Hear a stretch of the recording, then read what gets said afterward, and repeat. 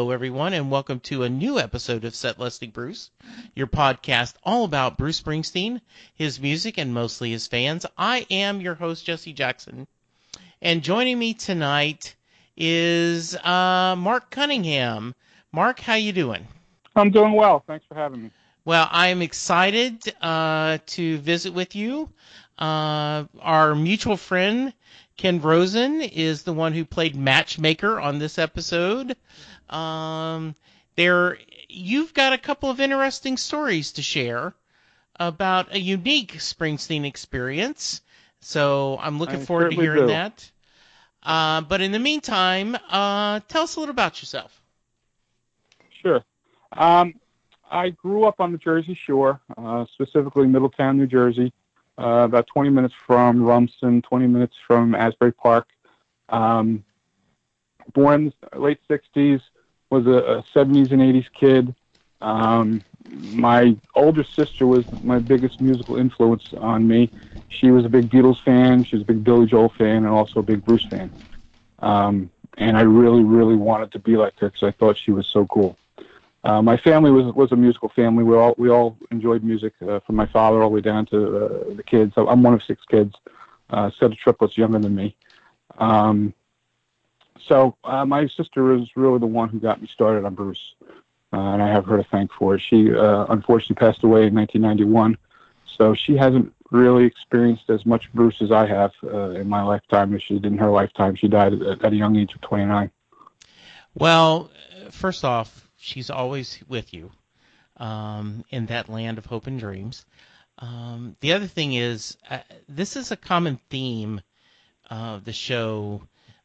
Often when my guests join me, they will talk about their siblings, and how much their siblings influence their musical taste, or every once in a while, my guest was a rebel because their siblings liked a certain music and they went an opposite just to be their own person. So that's kind of cool.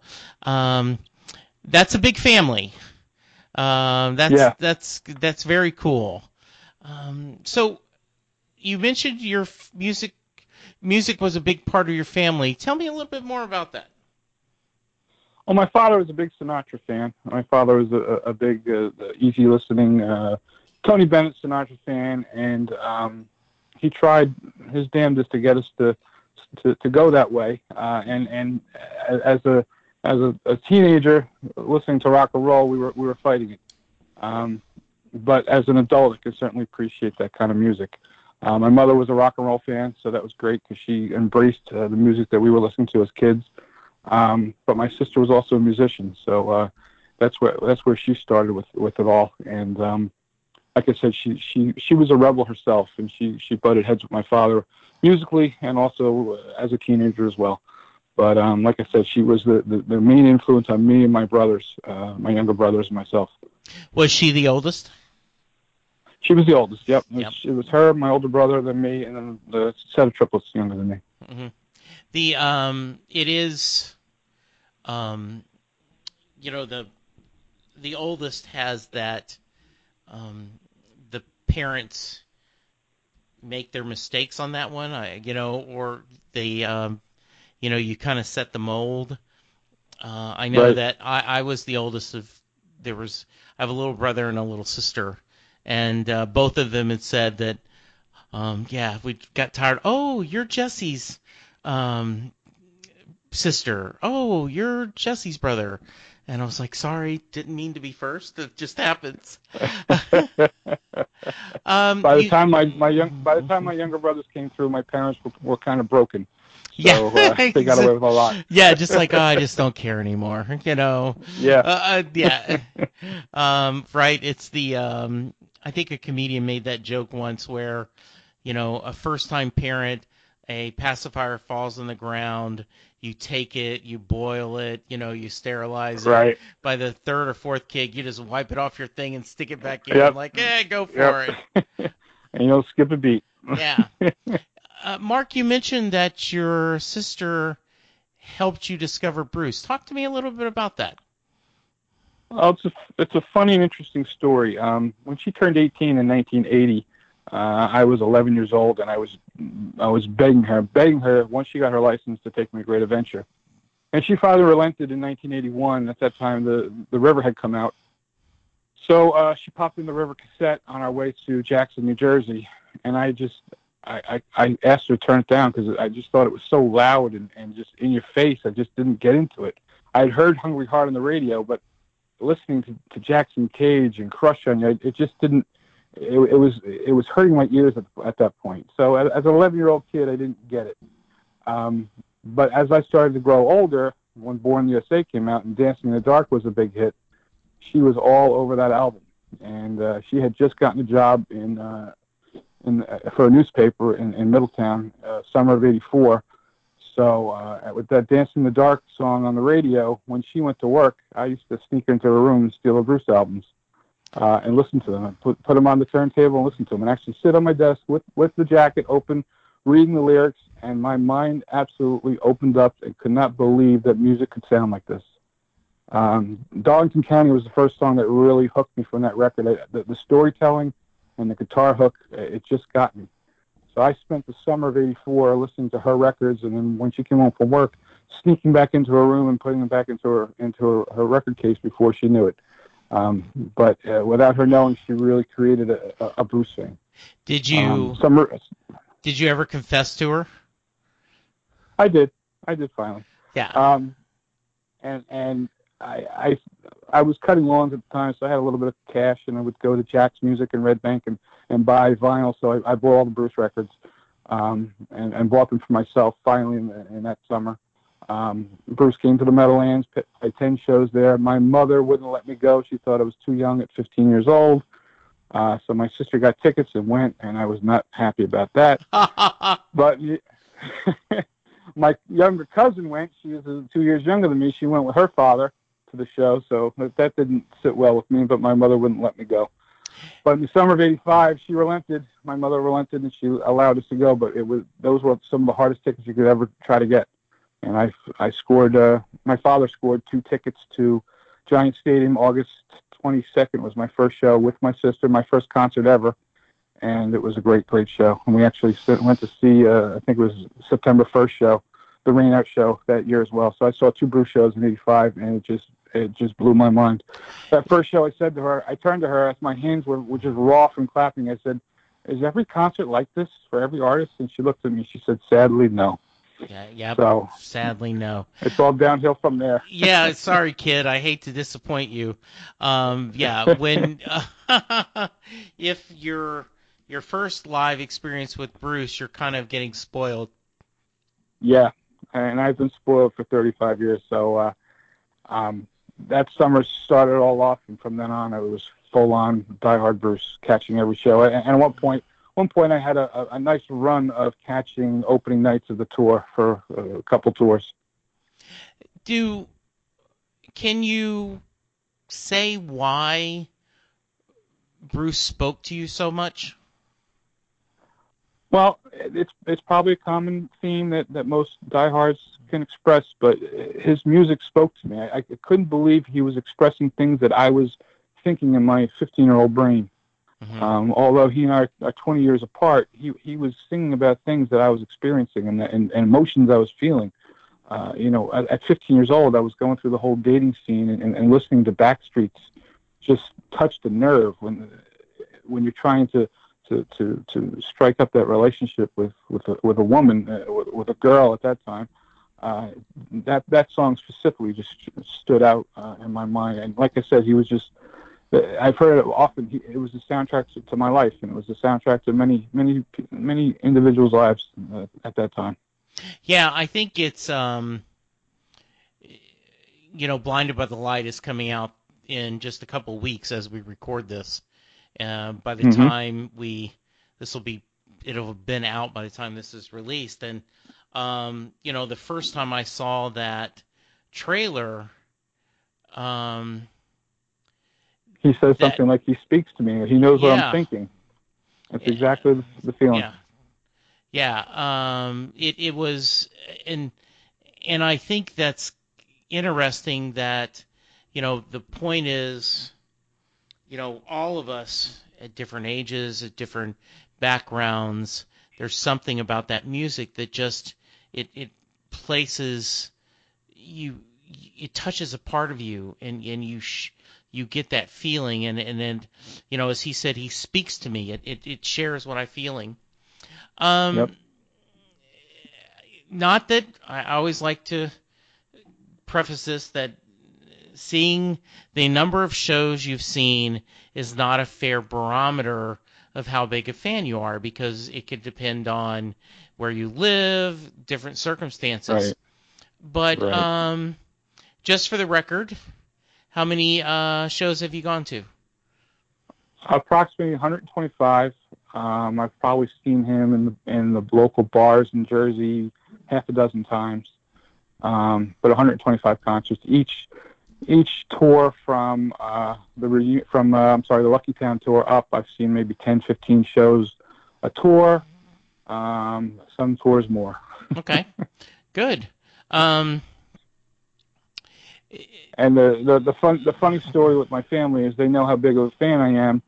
And when the reunion tour was announced, I saw a lot of shows. mm-hmm. And my mother said, "Why are you doing this?" I said, "Mom, he hasn't played with the band in almost 18 years or 15 years, 11 years." I said, "You just never know when it's gonna end." And here we are, 20 years later, and he's still doing it. So that argument gets watered down with every tour. Yeah, I link it to, I didn't see my first show till 2002, just through circumstances. Okay. I lived in Dallas. Um, you know, I moved to Dallas in like '86, so I had no concept of traveling for a show. Like Right. if a concert didn't come to my town, you couldn't have gone. You know, I know And when you now, came like, there, it was probably one or two, right? I was right. lucky to live in Jersey or New York, where Jersey could be 10 shows, New York could be 8. So I was very lucky for that. And then Yeah. Philly as well. And so, and then, I remember when the reunion tour happened, I wanted to see him, but there was some kind of conflict with my son. The night of the show, there was something going on with my son, and I, did the right father thing. So when I went to that Rising Good. tour in 2002, I tell everyone, to use the football analogy, when you play, and this is American football for our UK and other friends, if you miss an extra point, it seems like you chase it the rest of the game. For Right. just, like if he'd made that extra point, you would only be one score, and I feel like I'm chasing concerts ever since. Like, I Right. missed the Right. chance, and so now I'm trying to catch up. So luckily, I I I feel the same way about the '70s shows because I was too young, and the early '80s shows, '84 shows, I was too young, so I'm trying to catch those as well. yeah. Yeah, one of the things, Mark, and I know this is unrealistic, but um, I grew up in Lake Charles, Louisiana. That's only 3 hours away from Houston. And I graduated high school in '77. So you think Hmm. about, you know, I had a car. Houston's only 3 hours away. I mean, I could have seen when he Right. played in Houston. Now, the reality was I would have been an 18, 19-year-old, and no way my parents would have let me, like, what are you thinking about? But I dream about Right. that, like, oh, I was this close. It was this close. Oh my goodness. Yeah, To see him in Houston '78 or '77, that would have been fantastic. yeah, absolutely. Um, Yeah. so you recently shared some experiences with Ken Rosen. So you have a unique experience on Bruce touring. So why don't you share a little bit about that? All right. Let me see where to start. So in 2002, I was out of work, summer of 2002. I had left a job in the music industry. I had been working 7 years, and the business closed.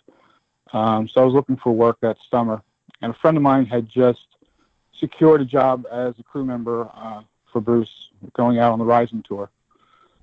and the band was performing, rehearsing at the Fort Monmouth in advance of the Today Show. And I guess Bruce's cousin Lenny was going to be out for 3 days or so. He was a production assistant running errands for the band. So I was asked by my friend if he knew I was looking for work, if I was available to help out. I said sure. He knew I was a big Bruce fan, but I had to keep that on the kind of down low. So I was hired as a production assistant, just running errands for Bruce, the band, the crew, which entailed picking up food, picking up equipment, that kind of thing. They were at Fort Monmouth performing on stage there. I worked 3 days. It was broken up 2 days on, I think, and then 2 days off and another day on. And I did everything from, pick up Bruce's guitars, work directly with Niels. Niels was one of the ones I worked with the most. He sent me out for the most errands, and he was one of the most gracious people I've met in the industry. I sat and listened to Danny work on "You Were Missing." He was using a little boombox with the CD and he was trying to work on his organ part, and I just sat right next to him listening to him work that out. I thought that was phenomenal. So at one point, hang on. I'm going to stop you there just Sure. before you get Sure. too further. There is a semi-famous story that, at least among us Star Trek fans, that when they were going to do Star Trek the Motion Picture, this was after Star Wars, and Paramount decided that, there's money in this Star Trek franchise, and so they reached out to Star Trek fandom in the Los Angeles area. And they said, we're going to do this scene where it's at the hangar deck and every member of the crew is going to be there. And what we thought would be really cool is if we had some fans, be in that shot. And so we're thinking, and I don't remember the number, but I'll just say 250.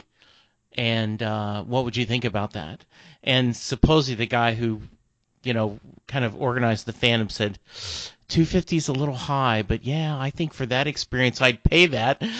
And they went, no. We would pay you guys. So I just can picture you going, well, how much is it going to cost me to do this? Right? I'm kind of unemployed right now, so I can't go too high. But so yeah, I and absolutely. When you're in a professional environment, you have to, quote unquote, be cool. You can't be all fanboy, giddy. You just gotta, and go back to the sports analogy, act like you've done this before. Like when you score a touchdown, just hand the football to the ref and hey, I've done this before. While inside you may be going, oh my goodness. Anyway, so I just wanted to get this. Go ahead. I did have a little experience working in the industry. In the early '90s, I worked at the Garden State Arts Center backstage, so you had to play it cool back there. Working 7 years in the music industry after that, I was introduced to people, celebrities and whatnot, and you had to be cool there as well. And I knew being backstage with Bruce Springsteen, East Street Band, you had to be cool. You couldn't show that you were a fan at all, otherwise you'd be escorted out. So that was a tough line to walk. Yeah, and because we're there for a purpose. And I certainly don't want you to share anything, private or I don't want to hear if someone was a jerk. Though it sounds like from you, everyone was really nice. You were talking about, and before I cut you off, you really worked with Niels a lot. Yeah, he sent me out on a lot of errands for strings and for guitar pieces and that kind of stuff. I probably did 4 or 5 errands for him over the 3 days, and he was just so nice. I'd met him in the '80s at a local hotel when I was working there. He was nice there as well. I had seen him in concert locally on his own shows and met him afterwards, and he was nice there. He was just a super, super nice guy. Yeah, because I guess this is his first trip with the E Street Band, right? This is Well, no, this is no, the this second. yeah, this is Yeah, the second. the Yeah, third. but this is that's right because they're talking about for the Rising. He with the reunion tour was the first chance he had had a place play with Little Steven, right? Right, right. It's the first So time they both played together. yeah, so I take it you got to hear a lot of rehearsals. Well, yes and no. I heard snippets of songs because I was in and out for those first few days. Yeah, One of the highlights that really stuck out with me was they sent me they needed me to go to a local restaurant. And this is before smartphones and before phones could really look at the internet. So I actually had to go look at the yellow pages for a local restaurant or pizza place. And I went to a side room, and Clarence walks in with the bagpipes, and he's working through the bagpipe solo or part for Into the Fire. And I had no problem sitting there listening to that as a fan. It was so cool to hear. And he was so nice, asking me what I was doing, where I was from, that kind of a thing. Unfortunately, I think they did that bagpipe part once in one of the rehearsals at Convention Hall, and I don't think it ever made the tour. So I was privy to that solo. It was just pretty cool. that's a cool memory. Yeah, it was just And me and Clarence in that room. yeah, and yes, um, and what's nice then is absolutely, you know, especially now with phones and as Bruce says, selfies. But you get photos, but you know, this is just a memory in your mind where you and Clarence and this big old bagpipes, and you're just hearing that very few people got to hear. Right. That's really cool. Yeah. Yeah. Go ahead. The vibe during those rehearsals was just so laid back and so cool. It Stephen and Bruce high fiving each other, laughing, wearing hats like they used to wear in the '70s. Those brim hats. That was pretty cool to see. It was just a good experience. I was sent out to pick up one of a gentleman from Staten Island who was repairing some of Bruce's guitars. So I have 4 or 5 of Bruce's guitars in my car, bringing them back to the Fort Monmouth so he can use them. Bruce did the I believe it was the Nightline with Ted Koppel interview. I had to Sure. drive Bruce's guitar and capo and harmonica out to Terry McGovern so Terry could bring it to Bruce's house in Colts Neck so he can do that interview. So I was involved in that. That is very slick. Terry McGovern. Terry Yeah. McGovern was a class act all the way. Mm. I was a nobody, and they treated me like I was a somebody. It was great. Wow. So, as much as Terry songs means things to all of us Springsteen fans, that's got to mean something to you as in a special Yeah. way. Yep, he sure did. He Yeah. was great. He was one of my point people. Kevin Buell was the guy who I worked with directly most, and Kevin again was a great guy as well. Yeah. My son believes that Kevin should become a Dallas Cowboy receiver because the way he catches guitars is better than most of the Cowboys receivers catch footballs. Yep. And Bruce certainly tests. He certainly tests them every night. Yes, he does. That He throws them higher and higher. yeah, that was one of the things when my son he went to Oklahoma City during this river tour, a few years ago, and that is the first time he'd seen him, and he said, yeah, we talked on the way home, that was one of the things he said. He says, man, Bruce just throws that guitar like he doesn't give an F.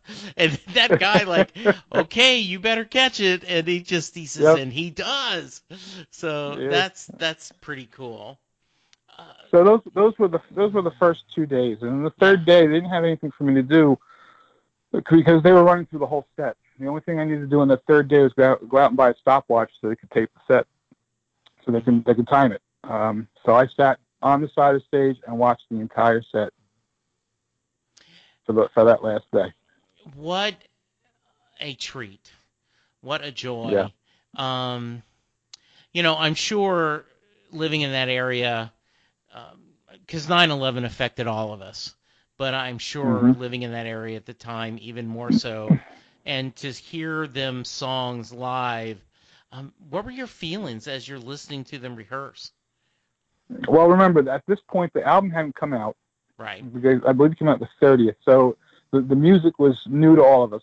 I knew there was that 9/11 angle to it, and that somberness to it was there, and you certainly could feel it during the songs. But again, like the the, the they were so laid back and enjoying themselves during the rehearsals, and it was really a different side of the band that you don't get to see. They were goofing around. Bruce is a perfectionist sort of on stage, and there is a lot of fun and goofiness in shows, but it was more so even on stage, especially between he and Steven.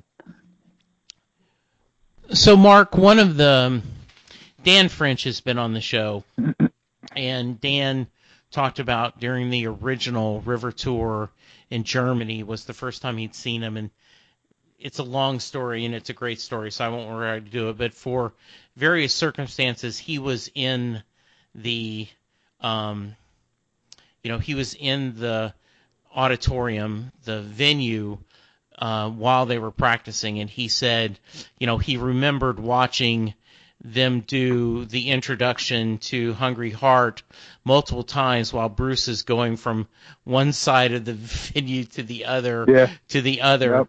Um, how often did they start and start over? Was when they're doing rehearsals, is it this wasn't like um, a final rehearsal. This was truly in the middle of it, right? It was in the middle of it, but they were specifically, I think, rehearsing the entire show, and then they were also doing songs that I guess they were going to do on the Today Show. So they were honing in on those songs specifically as well. Mm-hmm. Good. Um, so that was a cool gig. That I mean, all 3 days, but especially that last day, you were like, okay, this worked out pretty well. Yeah. Did that end your involvement, or did you get to do some other things? Well, here's what happened. That last day, like I said, I sat and watched, and then I guess Bruce's cousin was coming back. The next day, they were moving everything over to Convention Hall, so they didn't need me. So I was out of a gig again. So I went back to my home, and in the next couple of days, I was looking for work, and I had the Today Show on the TV, and they were running a concert, win a spot on the Today Show bus. 35 fans will win a spot on the bus, enter the trivia contest, and then they choose random. There's 16,000 entries. I was chosen as one of the 35 people. Yes, that is so cool. So I get a call from a woman at NBC. You have to meet us at Rockefeller Plaza at 4 a.m. and take the bus down to Asbury Park. And I'm begging and pleading with her. I lived in Lincroft. I said, can I please just meet you in Asbury? She said, no, you have to get on the bus. So I took a train up to Rockefeller Plaza, got on the bus. 35 of us. Billy Bush was there, playing Bruce music, Bruce videos, and interviewing people. We take the bus down to Asbury Park for the Convention Hall Today Show performance. We are escorted in. We have our own section cordoned off in front of the stage. So there's 35 of us staying there just by ourselves before everybody else was let in. And there's the crew walking on stage doing a double take, looking at me because I had just spent 3 days working for them. Sure, and they were absolutely. like, what are you doing here? And I say, hey, I just got a spot on the bus. And they were all just laughing at me. That was cool. That is very cool. Yeah. And It was a you, great Bruce week. yeah, that was a very great Bruce week, and what a great experience to see that and to experience Mm-hmm. that, because that's you know um, those were wonderful shows, and it was great to see everyone Yep. on the Today Show. Cool, very I was cool. I was in awe of Bruce's stamina because they were early shows, and we were all tired. People caught many shows, and he just kept doing show after show. It was just Hmm. awe-inspiring what he did that week. Yeah, it is. The amount of energy that he had, And now then, when you look at, he's hitting 70 this Yep. fall, and just 3 or 4 years ago, during that last tour, setting records on how long they Yep. perform. Well, very Yep. And that's cool. so that was a great experience. As a result, my friend continues and to this day still works on the tours. Um, Maybe a couple of years later, I get a phone call from Kevin Buell. He wanted me to do some work for him, so I did some work personally for Kevin in his home. That was nice. Again, just super gracious guy. Um, and then in 2009, I get another phone call. And this is the doozy. Um, Again, my friend is on the Working on a Dream tour. After the tour is done, I get this phone call from Toby Scott. I hear that you provide a certain service. We'd like to hire you to provide the service to me, Kevin, and Bruce. I said, okay, come on down to the warehouse. So the warehouse is exactly what you would think it is. It is a warehouse full of everything that is Bruce related. Wow. So I spent about 8 months working for Bruce, Kevin, and Toby, going to the warehouse maybe every other week. And in that warehouse, the things that I saw as a Bruce fan, again, none of them knew how big of a fan I was. Right.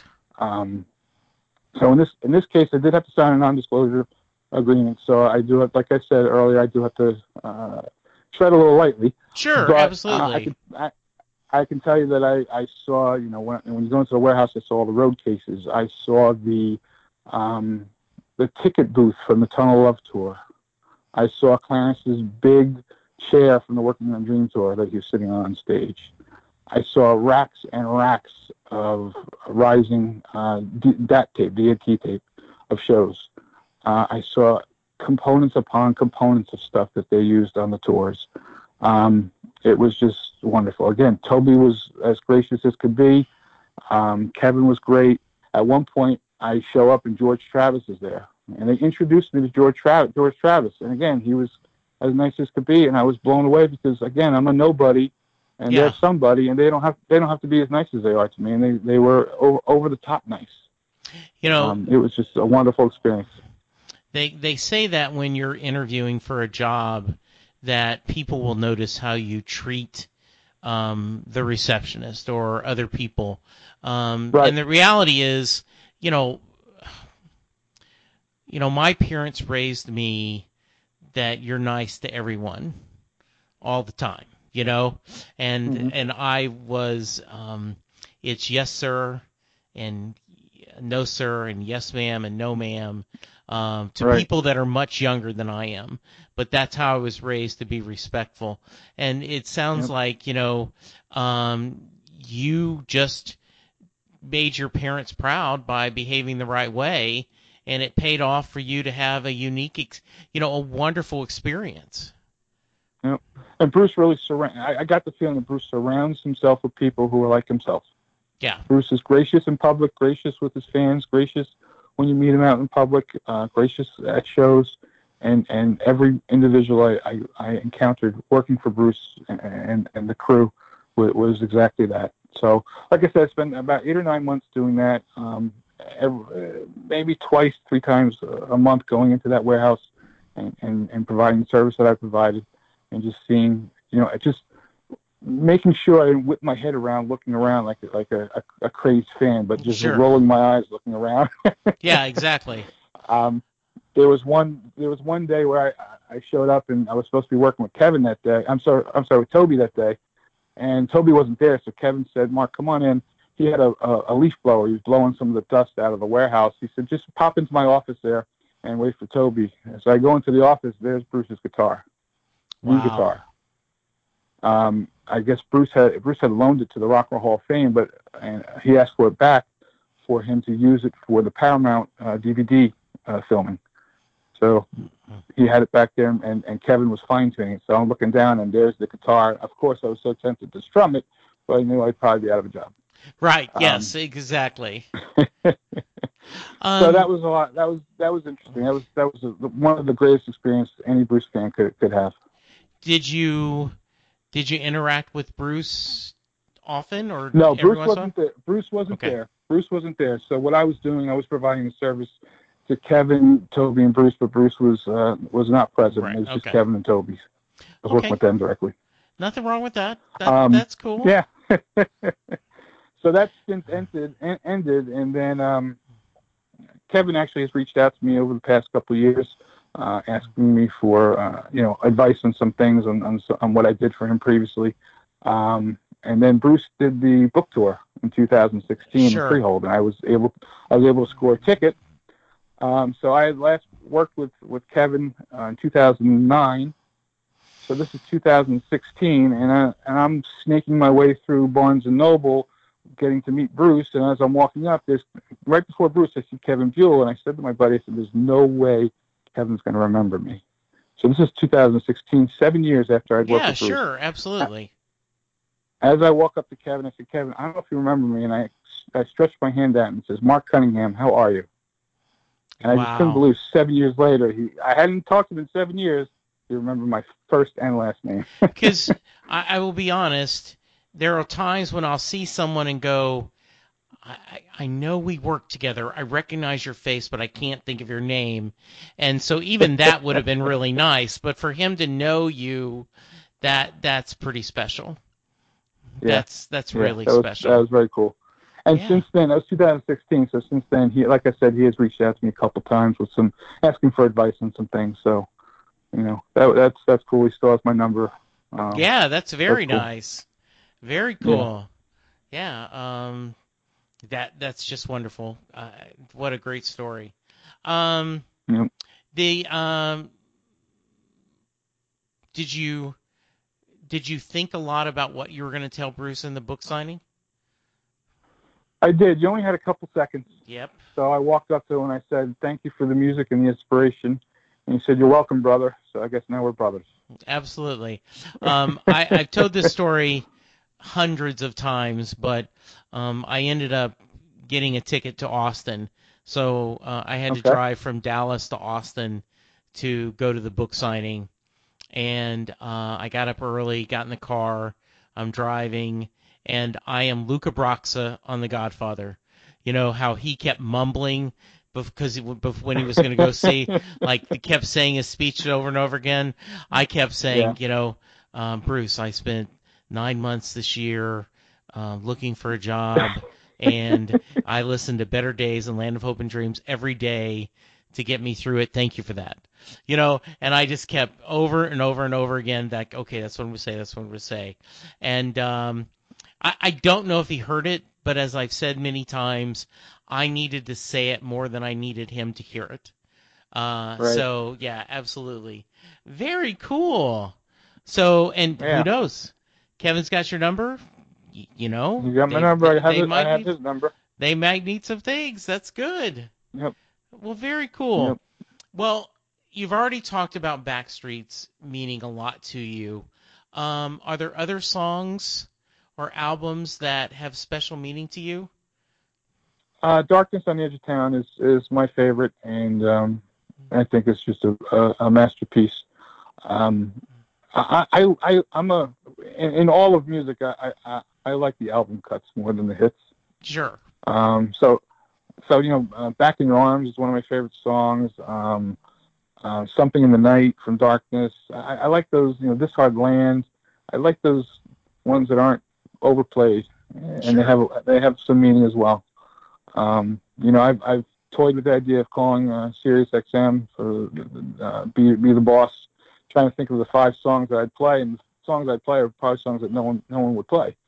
Everyone Well, plays Thunder Road and Born to Run, and so so I have a theory about that, Mark.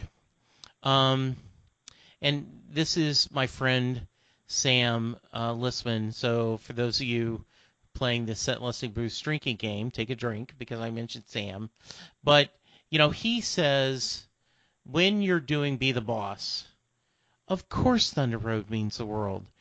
Everyone, you're yep, on a Bruce Springsteen themed station. there's a good chance that 95% of the people listening to you agree that Thunder Road is one of the greatest songs ever. So you should pick, um, you know, our argument, right? There's first ballot halls of fame. So let's not talk about that. Let's talk about the lesser known songs that mean a lot to me. So, Hmm. like I picked, when I was lucky enough to be on, I picked Linda Let Me Be the One.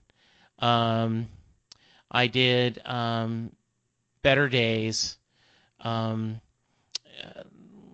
Land of Hope and Dreams, and I also did.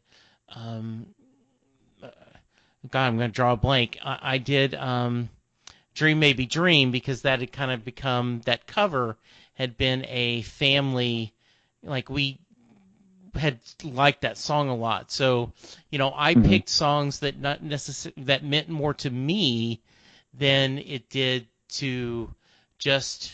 And nothing wrong if someone's name is Sherry, you want Sherry Darling, I'm not arguing. And if Thunder Road was your wedding song, I'm not going to argue. But I'm like you, Mark. I think you want to pick just a few different songs that mean a lot to you. Um, Yep.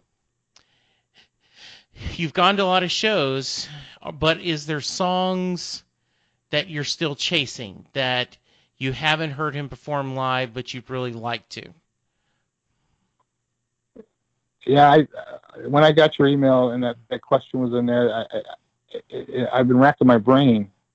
Uh, I've been very fortunate to see almost everything he's done, everything he's played. Even the stuff from Lucky Town and Human Touch, because I saw so many shows that year. Um, I would really love to see a full incident. Him play that album start to finish. Yeah, I stupidly had tickets for the Madison Square Garden show. I believe it was 2008 or 9, and I threw them back because I just couldn't afford the tickets. yeah, And I should have done that. Luckily, he did the river that at the Garden that year, and luckily I caught the river tour. But yeah. I didn't see the Wild and Innocent. So I'd like to see the full Wild and Innocent. I'd Okay. like to see the full Greetings. I almost took a drive to, I believe it was Buffalo, to see Greetings, but it was just too far of a drive Yeah. for me. But I would like to see full albums like that. Yeah, that would be very cool. Great. All right, so time for the Mary question. If you have not heard the podcast before, the Mary question is Jay Armstrong, who is an honors English teacher, covers Thunder Road every year with his high school seniors. They break apart Mm-hmm. Thunder Road as a poem, comparing it to Robert Frost, The Road Less Traveled. He covers the imagery, the uses, just breaks down the poem, and then at the end of the 2-day lesson, he asks his students, "Does Mary get in the car?" So, Mark, that is your question. Does Mary get in the car? At the end of Thunder Road, Yes. yes, she does. All right. She knows she knows she knows what's good for Okay. her. She knows it's a good thing, and she knows she's on the way to something good. Very nice. Good deal. Any final thoughts? Just going back to my sister, she was real, like I said, a real big influence on me, and the first show that I saw without her was a big emotional Sure. night for me. Me and my brother. I would tip my hat to the river because that was her favorite song. That's one of the songs I'd probably play on Sirius. What? Um, Yeah. What was but her name? Ellen Ellen. Ellen Okay. Cunningham. Oh, Yeah, nice. she So I have cousins and my brothers who were definitely influenced by her. So every time there's a gathering of my family for Bruce, she's definitely with us. When when Bruce played the Apollo, and Hmm. I ended up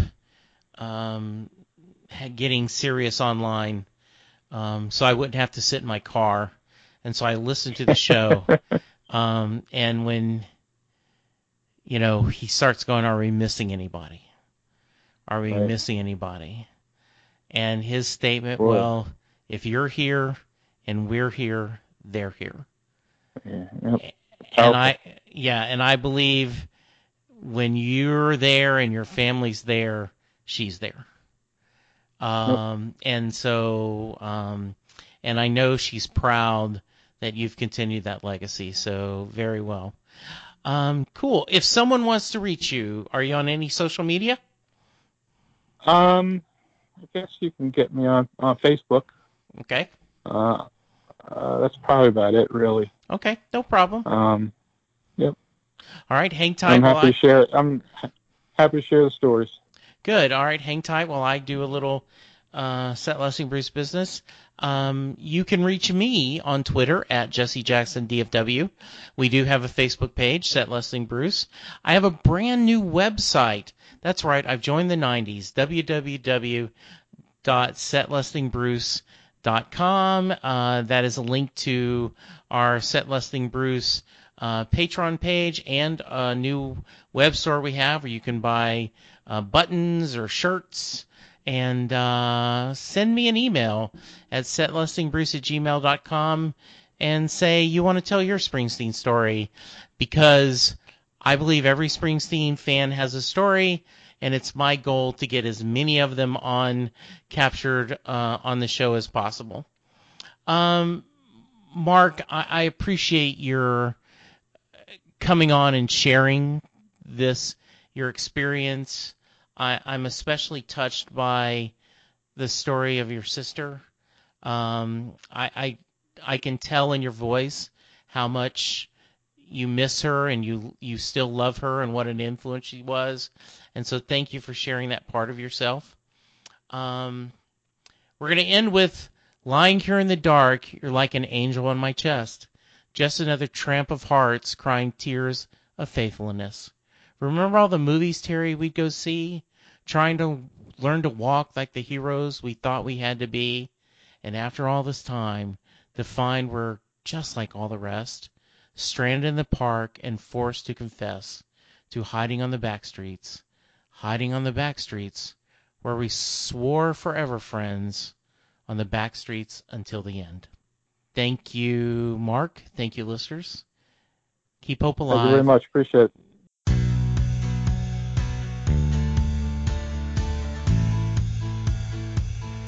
You just heard the fun talking, hard rocking, music loving, album ranking, fan thinking, joy spreading, lyric reading, story sharing podcast that is the one, the only Set Lusting Bruce. Set Lusting Bruce is part of the Southgate Media podcast group. The theme for Set Lusting Bruce was written by David Rosen, used by permission. It's NFL draft season, and that means it's time to start thinking about fantasy football. FantasyPoints.com features industry-leading experts and prognosticators using proprietary hand-charted data to help you score more fantasy points. FantasyPoints.com is the place to go for whatever kind of fantasy football you play. Whether you play fantasy football, daily fantasy sports, or do a little bit of everything, Fantasy Points has the meticulously researched content to guide you to victory. And why wait for the fall? Fantasy Points also covers the new spring football league, the UFL. Join the guru, John Hansen, Scott Barrett, Joe Dolan, and other massive names in the fantasy football universe with an exclusive offer. Use code Pantheon for 15% off any Fantasy Points package, including the all-in package, with access to every article, tool, and data nugget that Fantasy Points has to offer. That's FantasyPoints.com and code Pantheon for 15% off at Fantasy Points. FantasyPoints.com, code Pantheon. Score more fantasy points.